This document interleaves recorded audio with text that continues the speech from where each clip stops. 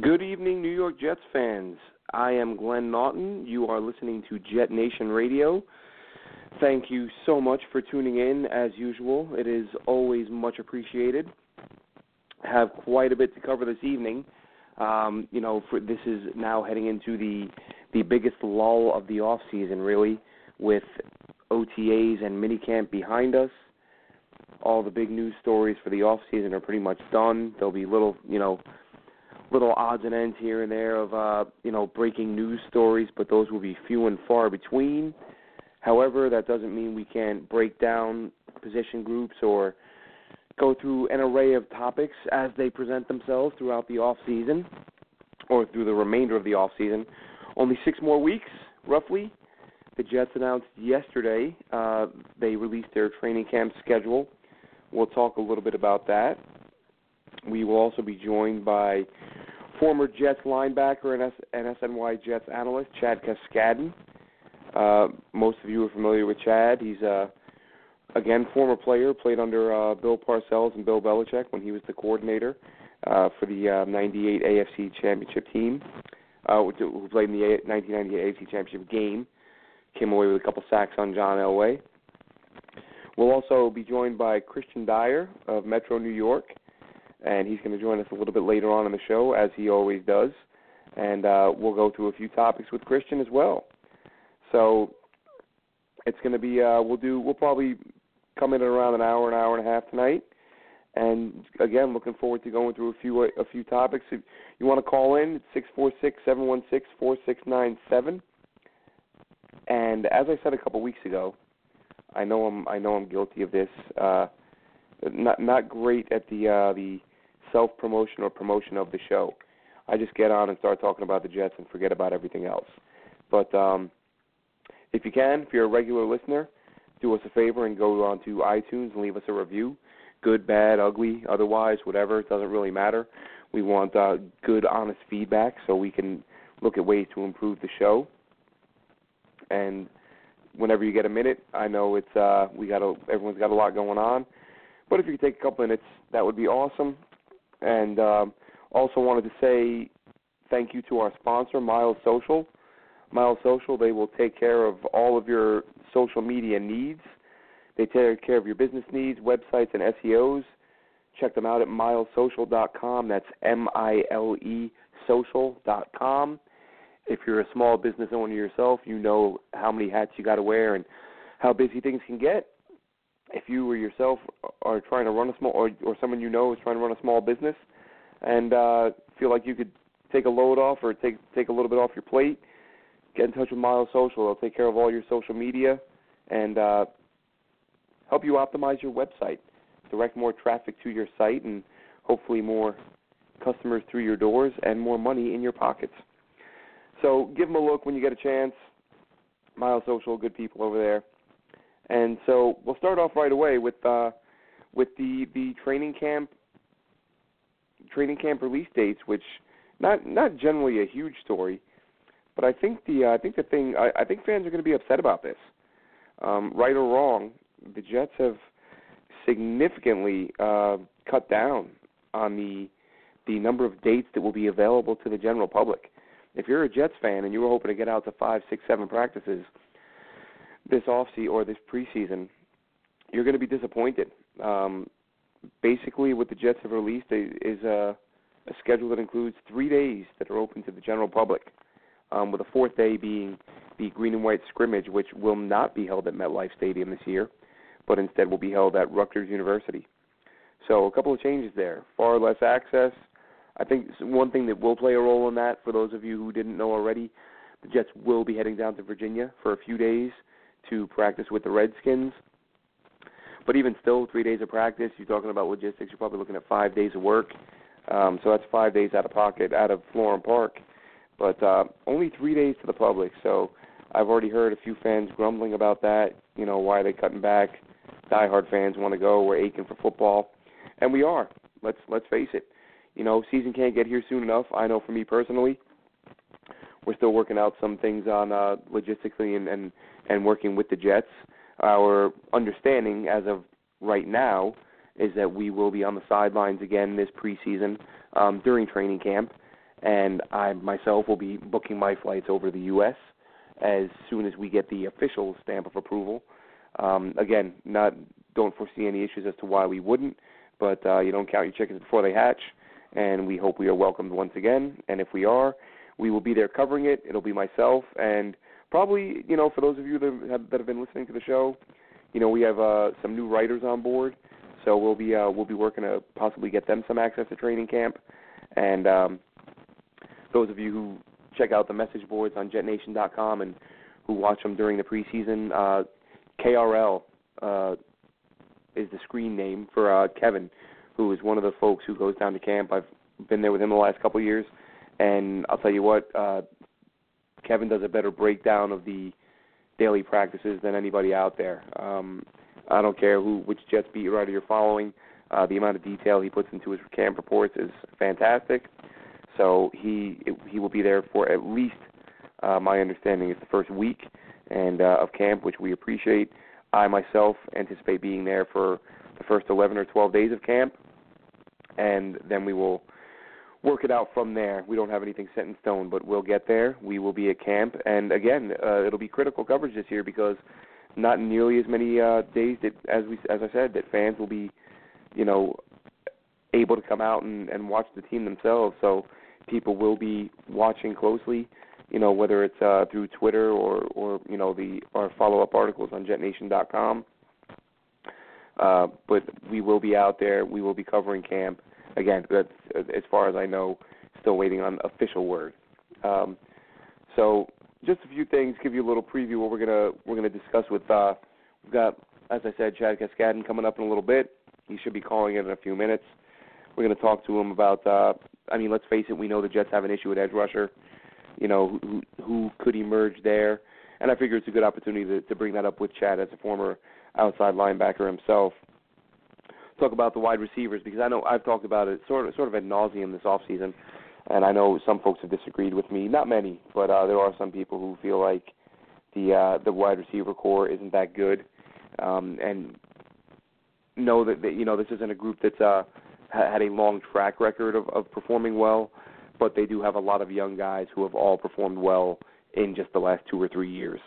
If you look at Robbie this year, Jermaine Kearse this year, Quincy Onunwa last year, or not the previous season when he wasn't injured, Terrell Pryor a couple of years ago when he wasn't injured.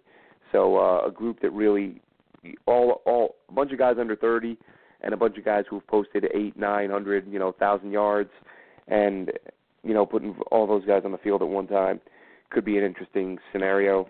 We'll also talk a little bit about the quarterback room. We know right now that it's better than it's been arguably ever. As Kristian Dyer wrote in an article, a month or so ago, that some people may have looked at it and thought, it's a little bit early to say that, and it may be, but I don't think it's out of the question to say that by the time this thing gets rolling, especially in the next year or two, but even this year with the young guys in Darnold and Bridgewater, and then the mentor in McCown, this could be the best quarterback situation the Jets have had in many of our lifetimes. And then we'll talk a little bit about Todd Bowles and Mike Maccagnan, where they stand, depending on how this season plays out. Because let's face it, expectations that it's not as if anybody's running around predicting this team's going to win a Super Bowl, and that's as evidenced by the fact that Vegas has them at 150-1. And put your bets down now, folks. I did. Every year I do. Can't help myself. But anyway, I digress. Vegas has them at 150-1. No one's predicting a Super Bowl for this team, but I think universally and rightfully so, people are expecting marked improvement over last year. So if that doesn't happen, if this team finishes, 4-12, 5-11, 6-10, somewhere in that neighborhood. Of course, a lot of it will have to do with how that happens or why. It's as I've said before, not every 6-10 team is identical. Not every 5-11 team is identical. Sometimes you just go out there and you get killed every week, and you have a bunch of old, aging, overpaid veterans who aren't really putting forth the effort. And then you get 5-11, 6-10, where you have young guys that are getting better, showing improvement on a consistent basis, and making plays as the season progresses, and just shows that they're trending in the right direction. So, of course, depending on how the season unfolds, will have a huge impact on how Maccagnan and Bowles are viewed by ownership and what it means for their job security. But I think it's a topic worth addressing because even with no playoff mandate, as Christopher Johnson has said, and rightfully so, I don't think at this point there's a need for a playoff mandate for a team coming off a 5-11 season. But as I wrote a few weeks ago and talking about this, there should absolutely be a play better mandate, and that's something that needs to happen. If it doesn't, it's not going to be. It can't be the status quo going into next season. You can't have both guys still under contract, still working in your building with 3 consecutive seasons of sub-500, not only non-playoff, but sub-500 seasons. You do that, and something's got to change. We know the roster has changed. The talent level has been increased. There's been improvement there, but now they have to get it done on the field. So that's, Monday Night Football, great way to open up the season, and in Detroit against the Lions, and that's something that I'll bring up later. With Kristian Dyer, is the talk of Darnold possibly being the Week 1 starter. I know I mentioned it on last week's show as a possibility, and then just the following day, Jeremy Bates met with the media and said that it was absolutely a possibility. But I think that, as much as I'm all for Darnold starting if he's ready, I mean, again, why sit him if he's ready? That doesn't make sense to me. The idea is to get him under center, get him reps, get him growing, and putting him on the bench if you feel like you can win with him doesn't make any sense. But we'll talk about that a little bit. We'll talk about whether or not the way the season starts. The Jets do have a brutal stretch to start the season. 3 games in 10-11 days to open things up, and because they go from a Monday game to a Sunday game to a Thursday game. And then, if I'm not mistaken, I don't have the schedule in front of me, but Week 4 is the Jacksonville Jaguars, arguably the top defense in the NFL. So 3 games in 10-11 days, and then your 4th game is against one of the best defenses in the NFL. So, are you better off going with Josh McCown or Teddy Bridgewater, somebody who has faced the live bullets, and let things settle down a little bit, and then by maybe Week 5, 6, 7 is where you insert Darnold. That could be the case. And it'd be interesting to know if there's any chance that tough stretch early on, if that'll play a role in the Jets' decision as to whether or not Darnold is the Week 1 starter. So, more, of course, this is going to play out during training camp, as there will be plenty of position battles to keep an eye on, with quarterback, of course, being at the top of that list. Then, of course, at running back, you have to wonder, Bilal Powell, he's had some injury issues throughout his career. Is he a guy who they're going to, how are carries going to be split between him and Isaiah Crowell? I think that Crowell is the, better suited to be that workhorse back, that power back. But I think we'll see a hefty dose of both. And Elijah McGuire, don't count him out. He's a guy, if you follow this team, if you were listening to the show last year, post-draft, you heard me say that I was high on Elijah McGuire. And then, of course, after or during training camp, I had said a couple times that I thought, at least from what I saw, he was the most impressive rookie on offense for the Jets during camp out of Florham Park. And he showed some flashes during the season, but, really tough to judge a guy based on the way that offensive line played last year because they were just atrocious. He was, oftentimes having to change direction before he really got ahead of steam because of the fact that the O-line was so bad, he was getting redirected quite quickly, basically, before he had a chance to get going. But Stump Mitchell, the running backs coach, said the other day, and I really, a few fans jumped on Mitchell for this, and I kind of understand where they're coming from. But he compared him compared him to LaDainian Tomlinson. That's saying a lot.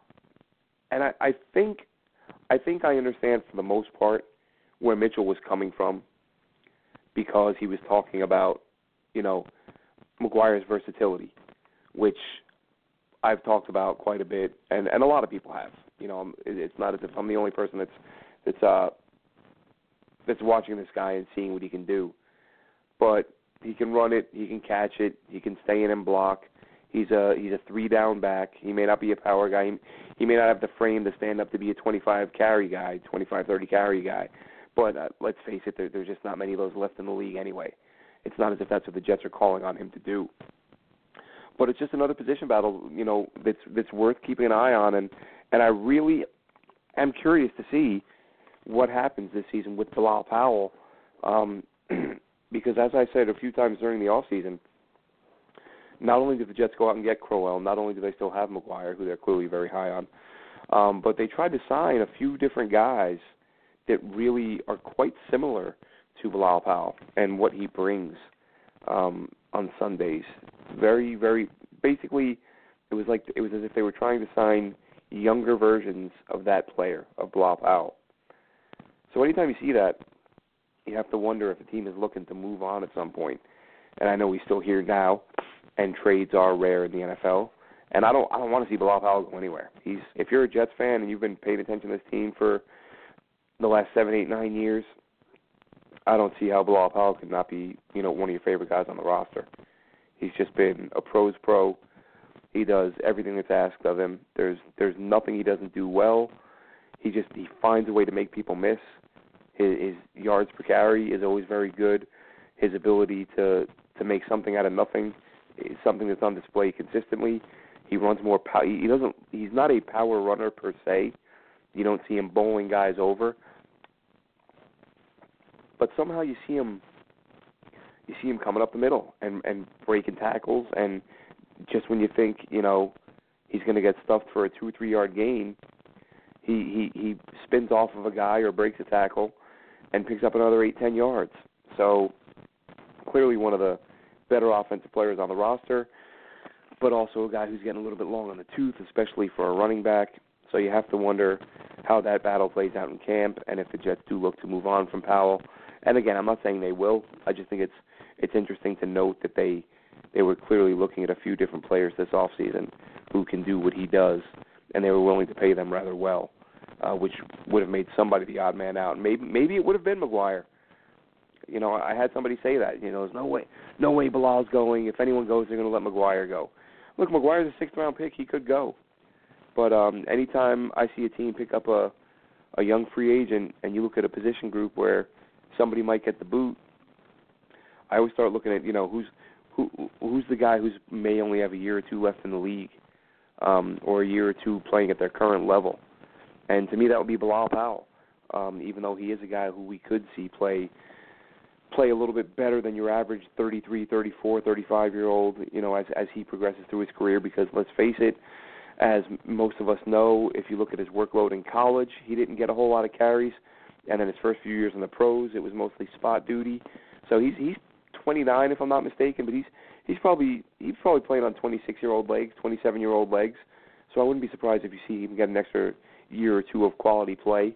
And again, this is not me saying I want to see him go or that he will go, but interesting note in the fact that the Jets tried so hard to sign somebody who would have been his replacement.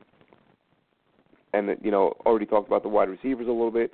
And the tight ends, let's talk about the tight ends for a second. And I'm going to tell you why, because I had a conversation with somebody this week, actually a little back and forth on Twitter, if you will, with a fellow Jets fan. And, that's the beauty of Twitter, when you can have not every conversation, discussion, debate, argument has to be personal and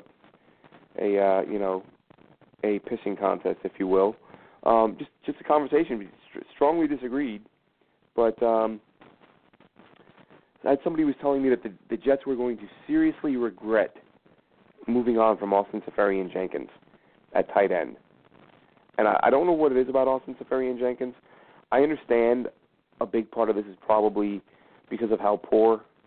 the Jets' production from the tight end spot had been the previous few years. I completely understand that. But there are folks who they're talking about Austin Seferian-Jenkins like the Jets just let go of Travis Kelce or Jimmy Graham. Austin Seferian-Jenkins averaged 7 yards a catch last season. And yes, I came on this show several times and mentioned the fact that I felt like he could do more, that I felt like the Jets, should have been putting him in position to make more plays down the field. Now, for whatever reason, that seems the Jets didn't think he was capable of doing that. Now, why, I have no idea. But we do know that the guy, he's a big dude, not a speedster, but a big-bodied guy who disappeared over the last 5, 6, 7 games of the year, didn't do much of anything. And when he did play, when he did produce, he was producing 7 yards a catch. I mean, this isn't it's 2018. Big play tight ends are all over the NFL. Guys just making huge plays left and right. And Austin Seferian-Jenkins comes in at 7 yards a catch this past season. And Jets fans are, and it's it's, like I said, it was a little back and forth exchange I had with somebody on the net. But it's not as if this was a guy who lit it up, and it's not as if there aren't a lot of Jets fans who I've heard say that. Can't believe we let ASJ go. Why'd they let ASJ go? And I look at the roster and I think, if you don't have somebody on your roster right now who can give you 350 yards and 7 yards a catch, there's a problem. Austin Seferian-Jenkins was a nice story early on. I don't think, you'd have to be a lunatic not to appreciate the fact that the man turned his life around. But the folks that are treating this as if the Jets lost a cornerstone on offense, I really don't get that. But I'm gonna hold that thought right now. Go to the phones. I believe we have, as I said earlier, Jets linebacker Chad Cascadden was going to be joining us tonight. Hi, Chad. Is that you? Can you hear me? Hey, yeah, I can. Great to hear from you, Chad, as always. For those of you who've been listening to the show long enough or following the bits and pieces I do for Jet Nation through the years, always a pleasure to interview you, Chad. I've had you a couple times, and for those of you who don't know, Chad was the first player interview I did. Literally the day I was told I'd be writing for Jet Nation, one of the first people I looked up through the wonders of the Internet, contacted Chad right away, and he responded that day and, did a really enjoyable interview. And, as I said at the time, and whenever your name comes up, any fan in any city, everyone loves the underdog who finds a way into the league, and you're a guy who walked on in college, undrafted in the NFL, and played under 2 Hall of Fame coaches in your time with the Jets. So thank you for joining us, Chad. We really appreciate it. You're very welcome, and thanks for that nice intro. To the fans that are listening, I did not pay him to say all those nice things, so that's very kind of you. Yeah, it's I actually spoke with a couple friends of mine the other day that I remembered talking to around the time we set up that first interview, and they knew that I was a fan of yours when we were much, much younger. And I said, hey, Chad Cascadden. They said, yeah. I said, oh, I'm going to interview him this week. And they were like, that, they were kind of like taken aback a little, like, wow, you were a big fan of his. Like he was a guy you talked about a lot. So again, thank you so much. And I did a little preview for those tuning in as to what topics we were going to cover tonight. So let's jump into it, because I figured with you being a former outside linebacker, this would be a good topic to cover with you. I think it's there's not a person alive that follows this team that doesn't know that opposite Jordan Jenkins on that defense, they have a lot of basically nothing but question marks. They don't have a proven pass rusher. They have a couple guys who flashed at times. To me, I mean, really looking at the group they have now and the way they played last year, David Bass played limited reps, but he was probably the most effective pass rusher. I mean, he wasn't great, but he applied consistent pressure. And a lot of people don't talk about him. But what's your thoughts? What are your thoughts on this group? What are your thoughts on a guy like Lorenzo Mauldin, who's probably this is his last shot? and a guy like David Bass. I felt like Josh Martin last year, I felt was a guy, given his speed, that he might get to the quarterback a little more than he did, maybe with improved secondary play. We see that this year. But what are your thoughts on that group? Yeah. Finding a high-end, top-notch quality pass rusher, especially an edge pass rusher, is extremely hard to do. And if you can't find them, which more often than not you cannot, because, one, they're hard to find in the draft. I think Chubb in the draft, I think Denver got a really good player out of him. Vance Joseph, the head coach there, was my he was my roommate in 1995 with the New York Jets. So Vance and I go way back, and I've known him for a very long time. And I texted him, and as soon as they made the pick, and I went, "You son of a gun!" I go, "Yeah, you've got two pass rushers, and not zero." But getting back to the Jets, what the Jets need to do now, and by the way, this is one of the reasons why they hired Bowles, is to bring a defense that plays to its strengths and puts pressure on the quarterback. Now, there's a lot of different ways to put pressure on the quarterback. Notice I didn't say sacks. And the reason why I don't say sacks, now I'm sort of an old Bill Belichick kind of guy. Sacks are great, but pressure is more important. And if the Jets can apply pressure through, be it an outside pass rush, an inside pass rush, or some sort of scheme where you're bringing Darren Lee or you're bringing Adams, whether it's up the middle or on the corners, I think that's the way the Jets are going to generate that pass rush and generate that pressure and force the quarterback to throw it faster or sooner or different than he's anticipating. There wasn't really anyone in the draft to take that could have changed other than Chubb. And, look, Chubb or Sam Darnold, sorry, buddy. I'm taking Sam Darnold. I think Maccagnan has fallen into the last 4 years. He has picked the guy that has fallen to him that everyone goes, well, duh. Of course, that's the guy you pick. Leonard Williams being the first one, and he's gonna play a major role this coming year. He needs to step up. He had 2 sacks last year. That's not enough. Yeah, but he needs to provide more pressure and leadership. Yeah, he's got to get more done, and I think that's a great point you make about Todd Bowles. I said a similar thing. Wrote an article a couple weeks ago saying that with what the Jets have put together, it's now on Todd Bowles to find ways to get to the quarterback, be it sacks or pressure. Completely agree with you on that one. I mean, completely now, agree with you. Yeah, and Rex Ryan, similar thing. Rex didn't have a great pass rusher. Bowles doesn't have a great pass rusher. But how many first-round picks on defense do you need before you can finally find a way to get to the quarterback? And that's where I think, and we'll see how it all unfolds. But I think with having Minter on the roster, maybe he spells Darren Lee on passing downs, and you let Darren Lee in his 4.47 speed go to the outside and try to get to the quarterback. Problem is he's undersized. If a tackle gets his hand on him, he's going to be done. But it's up to Todd Bowles. It's on him to find ways to get that done because, as you said, and as most of us know, there is no blue chip guy. Lorenzo Malden will have a shot, but he's been up and down even when he's been healthy. So it's going to be interesting to see. And let's look at the other side of the ball for a second because this is the group I'm most excited about. And I've talked about it quite a bit this offseason. This wide receiver group the Jets have put together. I've heard people say we don't have a true number one, which honestly I don't care about because when you look at the receivers they have and what some of these guys have done, yes, of course, Enunwa and Pryor were hurt last year, but if you just go back a year to 2 years, every receiver on the roster is under 30 years old and has had a season of 800 or more yards.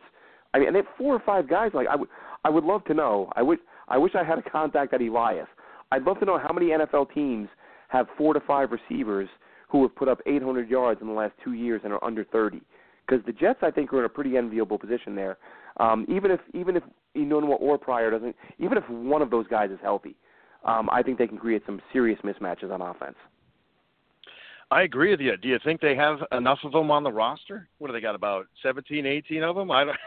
It's pretty. Yeah, and it's crazy. Every time they catch somebody, it seems like they pick up a wide receiver to replace them. It's pretty amazing. I think I don't think you would disagree with me in the sense of, as the NFL progresses and as it develops, you're starting to see that, that bell cow of a running back is not necessary to win a Super Bowl. As a matter of fact, if you actually look at the stats, more often than not, the running back is really not a stellar running back. Maybe it's 800 yards, maybe 900, but really it's two backs, or it's a back that can catch out of the backfield because it's a more open passing type of league. Look at the Patriots. Look at Philly.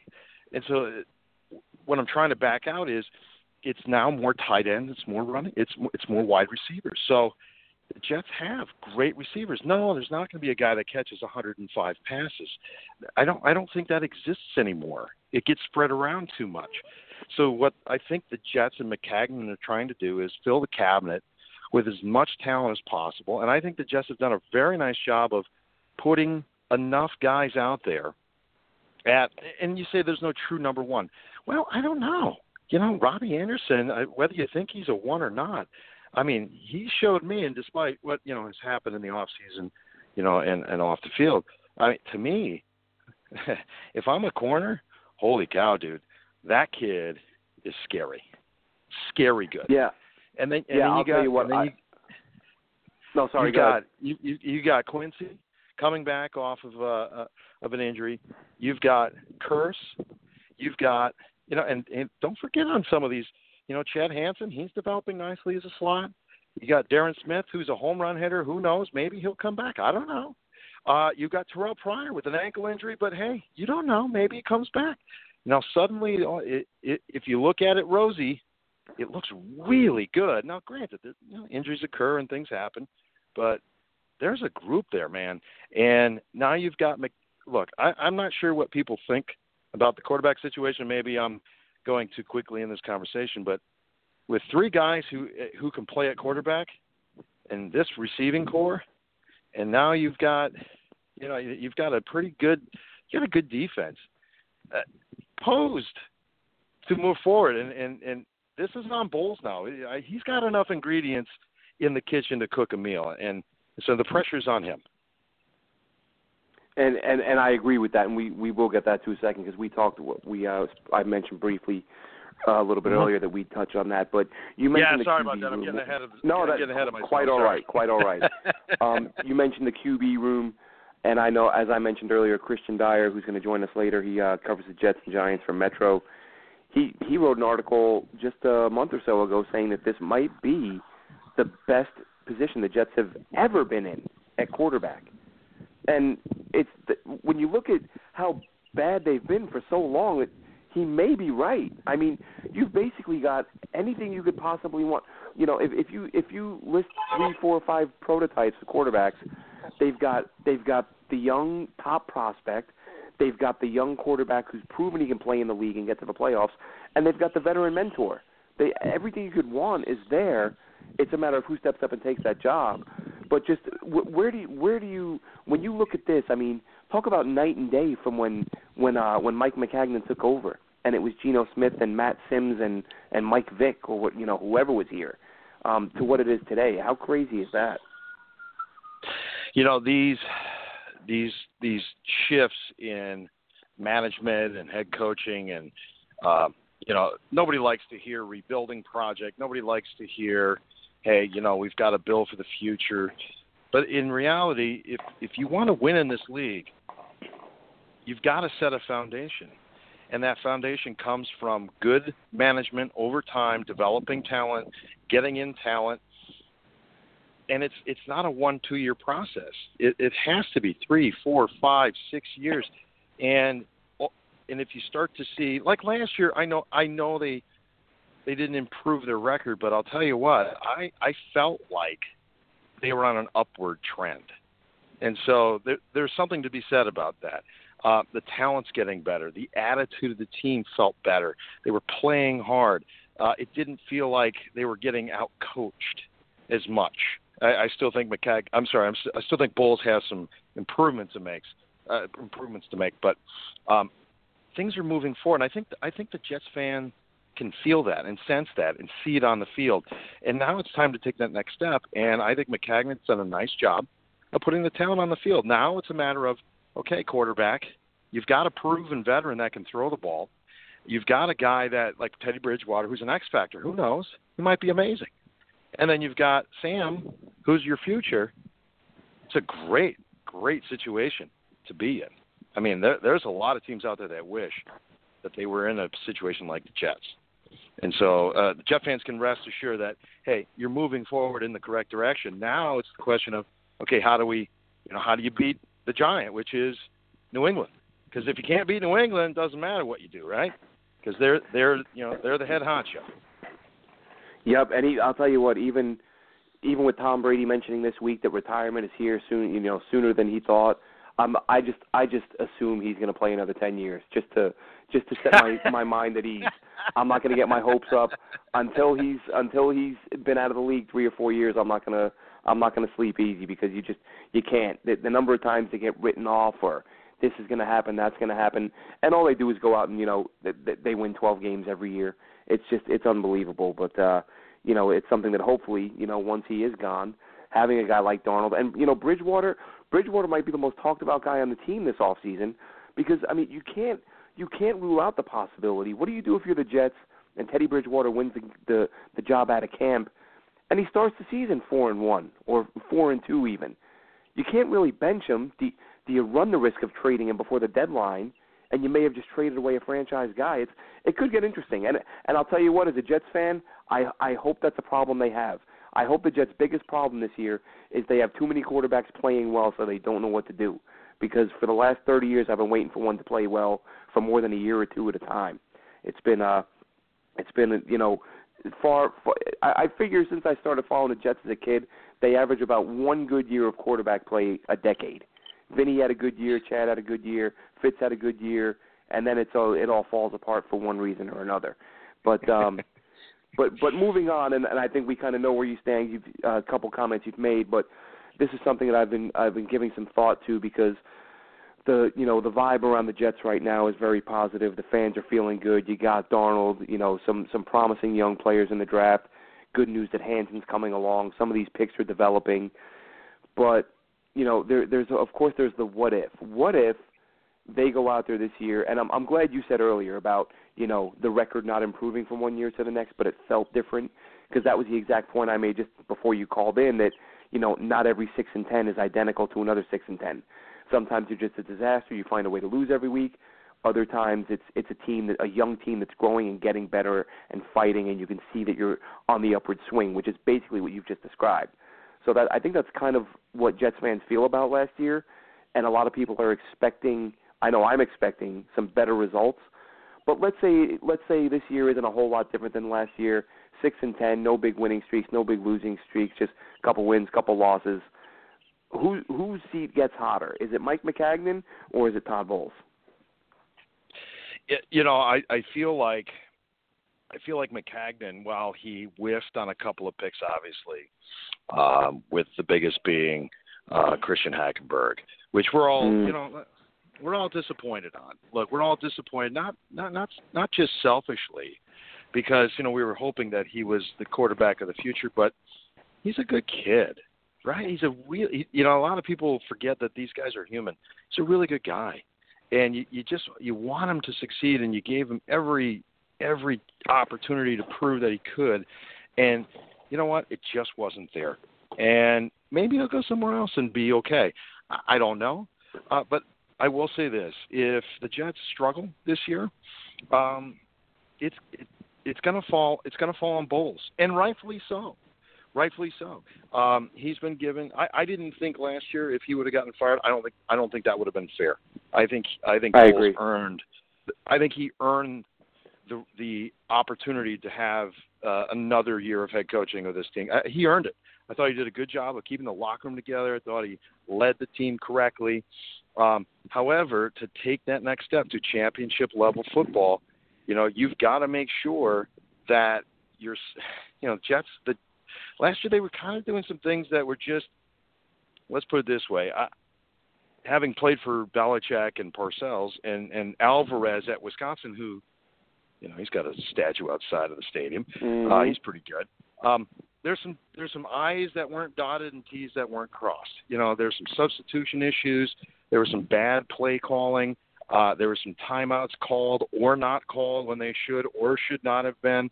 There was just things that I sat there and I kind of went, what is, why are you doing this? And those are the things that need to get corrected, because those little things, and I'm sure you'll know that, you know this, even in the real world, those little things turn into big things when you get to the top. And if you're looking to get to the top, you got to have that stuff buttoned up. And I'm hoping Todd does it. I think he can do it, but he's got to show me first. And I think he deserves it. If he stumbles this year, then I think you got to reevaluate. If he doesn't stumble, then good for the Jets, man. They got a good guy. I like him a lot. I think he's a good coach. I think players respect him. He's certainly sharp. He's certainly smart. But it is a production business, and so I'm pulling for Bowles. I'm pulling for the Jets. Yeah, I agree. I will say I'm sure myself and a lot of fans last year, there were enough head-scratching moves that kind of, in that heat of the moment, it's like they say that's why fans aren't owners, because you'd have a new coach after every loss. There were so many frustrating losses, blowing second half and all this, but at the end of the day, the team performed at a level higher than most expected. And, I personally, I would have liked to have seen the Muhammad Wilkerson benching happen a bit sooner than it did. That would probably be my biggest issue with last season. But given the talent that was on the roster, I don't think he did a great job, but I think he did a good enough job that you give him another year. But that's kind of where I am with this team. I mean, he now has a legitimate number one corner, and, of course, that pushes his last year's number one, Claiborne, over to 2. So you've upgraded both corner spots. Claiborne at 2 is good, man. I don't think people realize that signing of Tremaine at the 1, pushing Claiborne to 2. Holy cow! And you got May, and you got Adams at safety. Holy cow, dude! That backside of the Jets, that's as good as you'll see in the league. That's as good as you'll see in the league. And that's why the results have to be there. And that, again, as you said, Todd Bowles, defensive guy, was brought in to win, and now he's got, presumably all the pieces. The biggest thing, of course, being can Claiborne stay healthy. Time will tell. But just want to say thank you so much for joining us, Chad. We really appreciate it, and look forward to maybe having you on again sometime in the future. Yeah, and whenever you just give me a call. Love to talk. Hey, all you Jets fans, thank you for listening. And, hey, man, I'm pulling for the Jets. I think they're going to be okay this year. And I look forward to the next time. Absolutely. Thanks a lot, Chad. Appreciate it. Thanks. Take care. All right, so that's former Jets linebacker Chad Cascadden, who, as I said, always good talking to Chad. That's the fourth time I've interviewed him. First player I had the chance to interview when I started writing for Jet Nation, so always look forward to getting to talk to him. And listen, he made some fair points. I promise I didn't ask him to repeat a lot of what I've been saying this off season, but he kind of did, and which is encouraging because a lot of it's positive stuff. Especially the receiver situation. I took some heat last year because I said that I thought, even though the Jets didn't have the great young quarterback yet, you kind of, I think for a lot of fans, with Hackenberg, it was more, hoping against hope. I know personally, and I've mentioned this a million times on the show, having seen him at that Jets-Eagles game, I kind of, deep down, I knew he was never going to make it. But then I just tell myself, hey, nobody knows, what might happen. Let's hope he's the guy. Kind of felt like he wasn't. But then last year's draft, which it didn't make sense to me. I understand some people were upset with taking Jamal Adams at 6, and they wanted a quarterback, and I get all that. But because Mike Maccagnan took Jamal Adams at 6, a number of fans I heard that were saying, and after the draft, when the draft had concluded, what's going on? This team, again, we never draft offense. We never draft. All we ever do is draft defense. Excuse me. I'm looking at the choices, and I'm thinking, you took Chad Hansen. You took Ardarius Stewart. You took Jordan Leggett. You drafted Eli McGuire. Like, fans get so wrapped up with the number one pick that they treat it like it's the only pick. And I said at the time, I think this is Mike Maccagnan laying the groundwork for whoever his quarterback is next year, that being this year, knowing that whether it was going to be Hackenberg, which I figured it wouldn't, but I figured it's either going to be a free agent, a Kirk Cousins type, or they're going to draft one. And there was never a doubt in my mind. And there shouldn't have been a doubt in anybody's mind.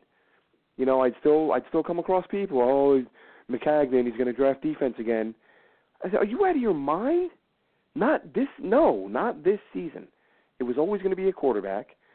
And now, instead of Sam Darnold coming into the league to throw to a bunch of receivers, you know, if you had drafted Darnold this year with a couple of receivers, well, now everybody's trying to learn together. You know, now at least you have an Ardarius Stewart, a Chad Hansen, Jordan Leggett. Yes, Jordan Leggett was hurt, but he's still got a year in the league. He still understands, you know, he's now got a year of watching how teams and players prepare on a weekly basis. So now Sam Darnold comes into a situation where he's got a lot of targets, a lot of guys who are young, who are fast, dynamic. I hear people say this team doesn't have I've heard people say this team doesn't have any playmakers on offense. Now, no, they don't have 5, but I'll tell you what, Robbie Anderson is a playmaker. People that say, you know, and I brought this up on the show recently, oh, he's a one-trick pony. Listen, if you're a one-trick pony and that one trick is that you're the fastest guy in the field and you run past everybody and score touchdowns, I'm all right with that. No problem with that at all. But we're going to go to the phones right now. I believe this may be our friend Kristian Dyer. Kristian, is that you? It is. How are you? I'm doing great, Kristian. Just got off the phone with former Jets linebacker Chad Cascadden, who you're familiar with. He had some interesting thoughts, and always a fun interview. I've had the chance to speak with him a few times.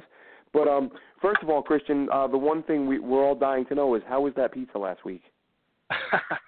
I'll tell you what, it wasn't too bad. Now, my wife's got me into cauliflower pizza, which is like remarkable. Unbelievable. But what she ended up bringing home, Jimmy Tomato, Johnny Tomato, something like that. It was very good, very solid pizza. But once you have cauliflower pizza, there's no going back. That's you know, I made myself a promise that my kids would never have, you know, I'm from New York, but my kids now, they're both born in England. They lived in the States for a few years. They're only 4 and 5. But we're out the other day, and there's a few things you promise yourself as a parent, you know, when you're raising your kids. And one of mine was, my kids will never have pizza with pineapple on it. It just won't happen. And then I was out a couple weeks ago with some family and friends, and someone at the table ordered a pie with pineapple on it. And my kids are like, Daddy, I want to try that. And everyone's looking at me like, what am I going to do? And I'm like, go ahead, have pizza with pineapple on it. But I'll never do it. It's sacrilege. No. You just don't do it. No, for me, a Hawaiian pizza is tantamount to being strung up by your thumbs if you're from New York. It's not even. Once you start throwing fruit on pizza, it's not a pizza anymore. It's now a thing that includes the same ingredients as pizza. This is the crust. It's a cauliflower crust pizza. So it adds a whole herbal kind of dynamic taste to it. It'll blow your mind. I had one bite, and noises were coming out of me that had my wife raising her eyebrows. Well, I will take your word for it on that, Kristian. But getting to the Jets, a couple things we were going to cover tonight. This is something that I think a lot of fans are torn on. I see some fans get pretty upset about it, and other fans that really just don't care. They're like, hey, fine, he's a confident guy. But Jamal Adams, okay, so he's got a year in the league, played very well, did a really nice job around the line of scrimmage, gave up more touchdowns than you'd like, but let's be honest, a couple of those, you know, there was the one to Njoku, the one to Gronk, where he basically, you know, should have been an offensive pass interference, wasn't called. But all that aside, he had a nice year. Can't take that away from him. But for a guy who's got 1 year in the league, some of the amount of talking he's been doing, I'm an old school guy. I have no problem with confidence. You want to be confident and say, I believe I can do this, and blah, that's fine. But Jamal Adams is at a point where he's doing a lot of talking for a guy who hasn't done much. And when I say hasn't done much, I could be wrong, but until he tweeted it, I'd never heard this from any player, coach, media member, anyone. But he kind of made this proclamation like, they call me the president. And he started including that and hashtagging that in all his tweets. So I guess that's his nickname it seems that he's given himself, which I think that goes against the nickname rules. But and I could be wrong, maybe someone else does call him president, but I've never heard that. But I'm never going to miss another Pro Bowl. He's tweeting out Troy Polamalu's stats because he didn't have any picks in his first year. So I'm not directly saying he's going to be Troy Polamalu. I get that. He's just kind of saying just because you don't have a pick in year one doesn't mean you won't be great, which I understand. But again, for a guy who's done as little as he has, it's 1 year in the league, and he's saying, here I am, call me president, Polamalu, and I'm never going to miss another Pro Bowl. Is that a little over the top? And do you see why some fans look at that and say, let your play do the talking for you, and not you do it for yourself? Well, I mean, I can't help but wonder whoever called him president maybe was doing somewhat derisively and making fun of our current president, who's never seen a tweet that he didn't want to send out. Entirely possible. Politics aside, I think that's something we can probably agree on both sides of the aisle, is that, the current president is transforming how Twitter's being used, both in terms of opinion but also bravado. And I think the comparisons there to Jamal Adams are rather apt. And if a teammate decided to call him the president kind of somewhat in tongue-in-cheek, ironic sort of way, it makes an awful lot of sense. I mean, a lot of athletes will come out and, like you said, they'll show a lot of confidence, and usually come year two, there's a little bit of humbleness and humility to them, unless they're an Odell Beckham who transformed things and was Pro Bowl, All-Pro his rookie year, and had those major moments during that first season with the Giants. Then you're kind of excused for it. But you look at Jamal Adams and the numbers he put up, 83 tackles, it's certainly for a rookie is a good, solid number. But everything else, 6 passes defended, no interceptions, was kind of ho-hum a little bit in the run support and the way that he did things. This wasn't a guy who transformed things. This isn't a guy who has been on ESPN's SportsCenter's top 10 plays week in, week out. He was a good pick.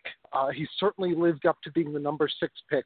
He's going to be a part of that Jets back end for an awful long period of time. You love his confidence. You love the fact that he was going after Tyrann Mathieu during the offseason and free agency and was lobbying, and he wants to transform the Jets. And he sees, you will never hear the word same old Jets ever uttered from Jamal Adams' mouth. But at a certain point, you have to say, well, maybe spend a little bit more time in the film room and the weight room and a little bit less time away from your iPhone, because right now Jamal Adams is not a distraction necessarily because it is the off season, but you're beginning to think, okay, he's putting a target on his back. And with the media and in particular the New York media and the tabloid mentality that permeates virtually every media outlet out here, including television, he's going to be the one that they're going to try to get the gotcha questions with. It happened a few years ago with Antonio Cromartie. He made some sort of brash comments. Yeah, and this really could be an issue for a Jets organization that still, despite the fact that arrests are down, off-the-field distractions have been cleaned up, the head coach, to our knowledge, doesn't have any adult films floating out there.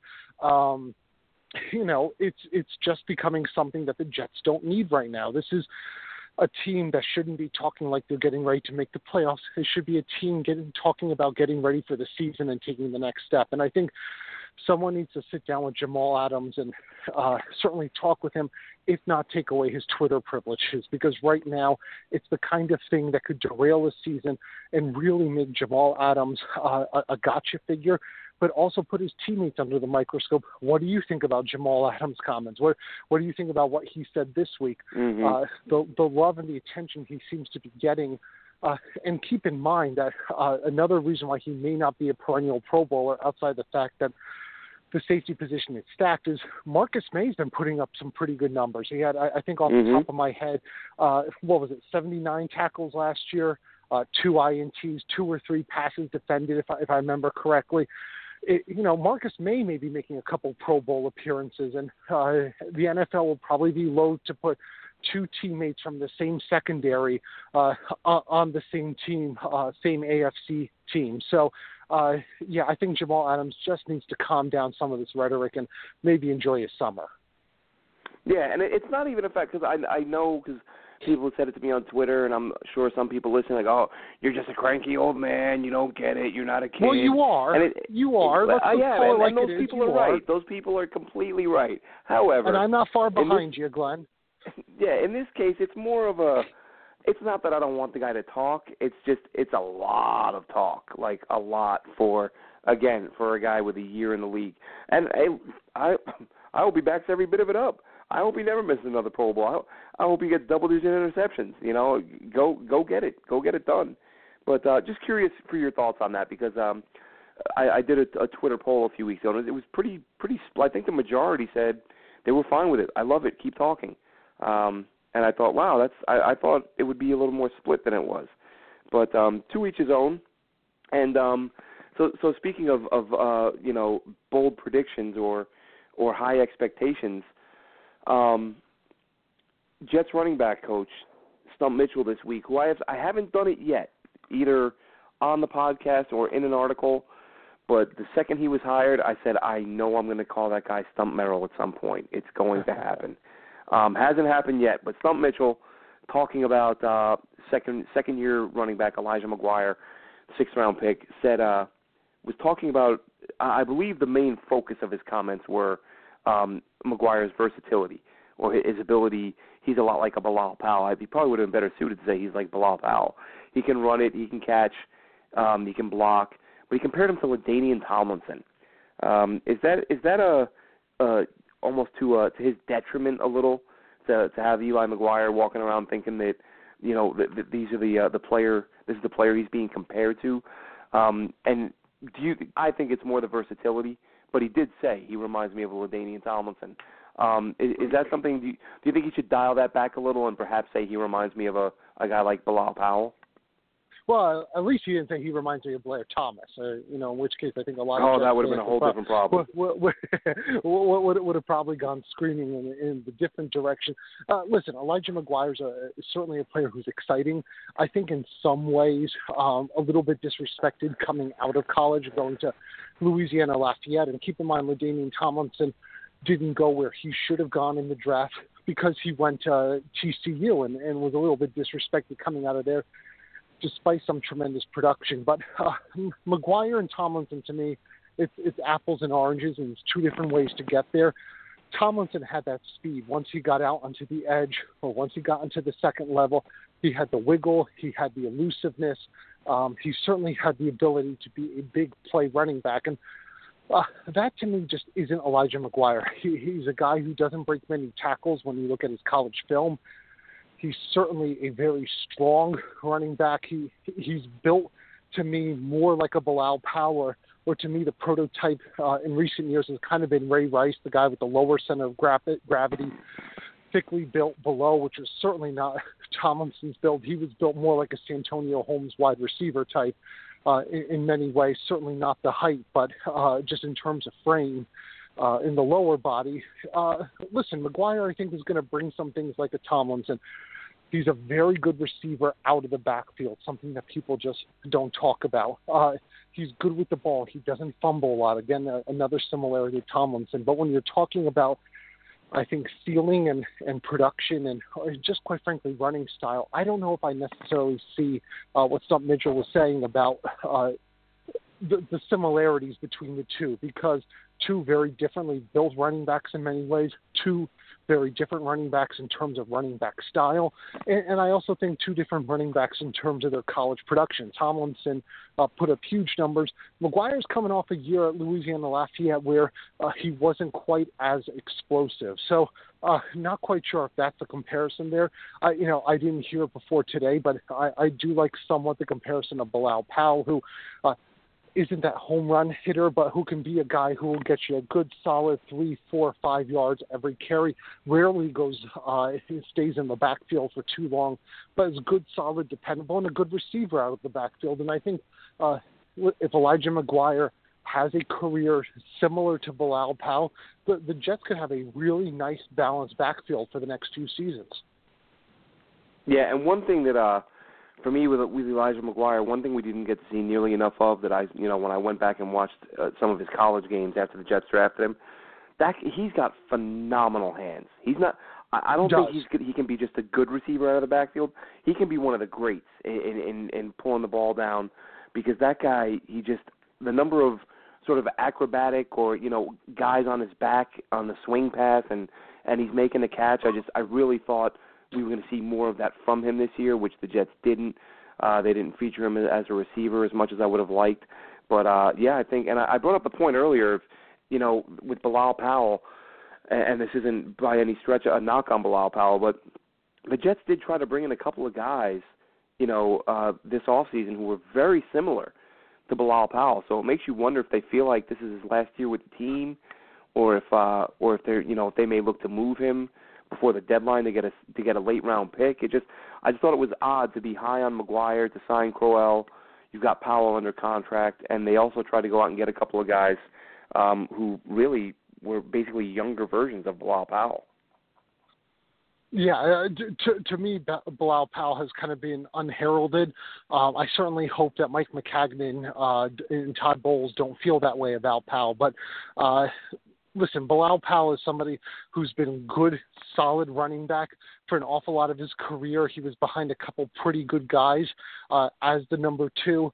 I definitely think that over the past 2 seasons with more carries, he's done a good job. But we all know who and what Bilal Powell is, what his ceiling is, who and what he's going to be. So for the Jets maybe to look for somebody who's a bit more explosive, who when he gets into the second level can make 1 or 2 players miss, which I think is probably the one criticism of Powell's game so far through, the 6-7 years he's been in the NFL, is that he's never been that playmaker in the second level. When he gets there, he doesn't fumble the ball, he doesn't make a bad mistake, but he won't necessarily blow by guys. He's a good, solid blocker. He's a great third down running back, but it really didn't surprise me when you saw some of the names being floated around that the Jets would be interested in perhaps getting somebody, A, just a little bit younger, B, a little bit cheaper. Powell's on a decent contract, but certainly isn't high-end, but still they're looking to clear cap room, and C, get somebody who's just got a little bit more wiggle when he gets out there in the open. Yeah, the big thing for me, I forget the exact number. Excuse me. I forget the exact number, but they offered a pretty big chunk of change to Jerick McKinnon before he agreed with San Francisco, and that was the red flag for me. That was when I saw the numbers, what San Francisco paid to outbid the Jets. I kind of thought there's no way they're bringing in Jerick McKinnon at that price tag and keeping the 3 running backs they have on the roster. It could be that Elijah McGuire was the odd man out, but I always, as I said earlier in the show, if I'm looking at a depth chart and who the odd man out is, especially at running back, I'm kind of looking at who's the guy who's a year or 2 from being over the hill. And you're closer to that with Bilal Powell than you are with Elijah McGuire. But either way, and let's be honest, there have been a lot of NFL teams, and there are a few out there right now who overpaid for a running back and now have a very expensive, bench warmer out there. So I think the Jets could be looking. I would be very surprised if Bilal Powell, after suffering through all these seasons with the Jets, would be a part of what could be a more final product for the Jets in 2019. Yeah, absolutely. I agree, Kristian.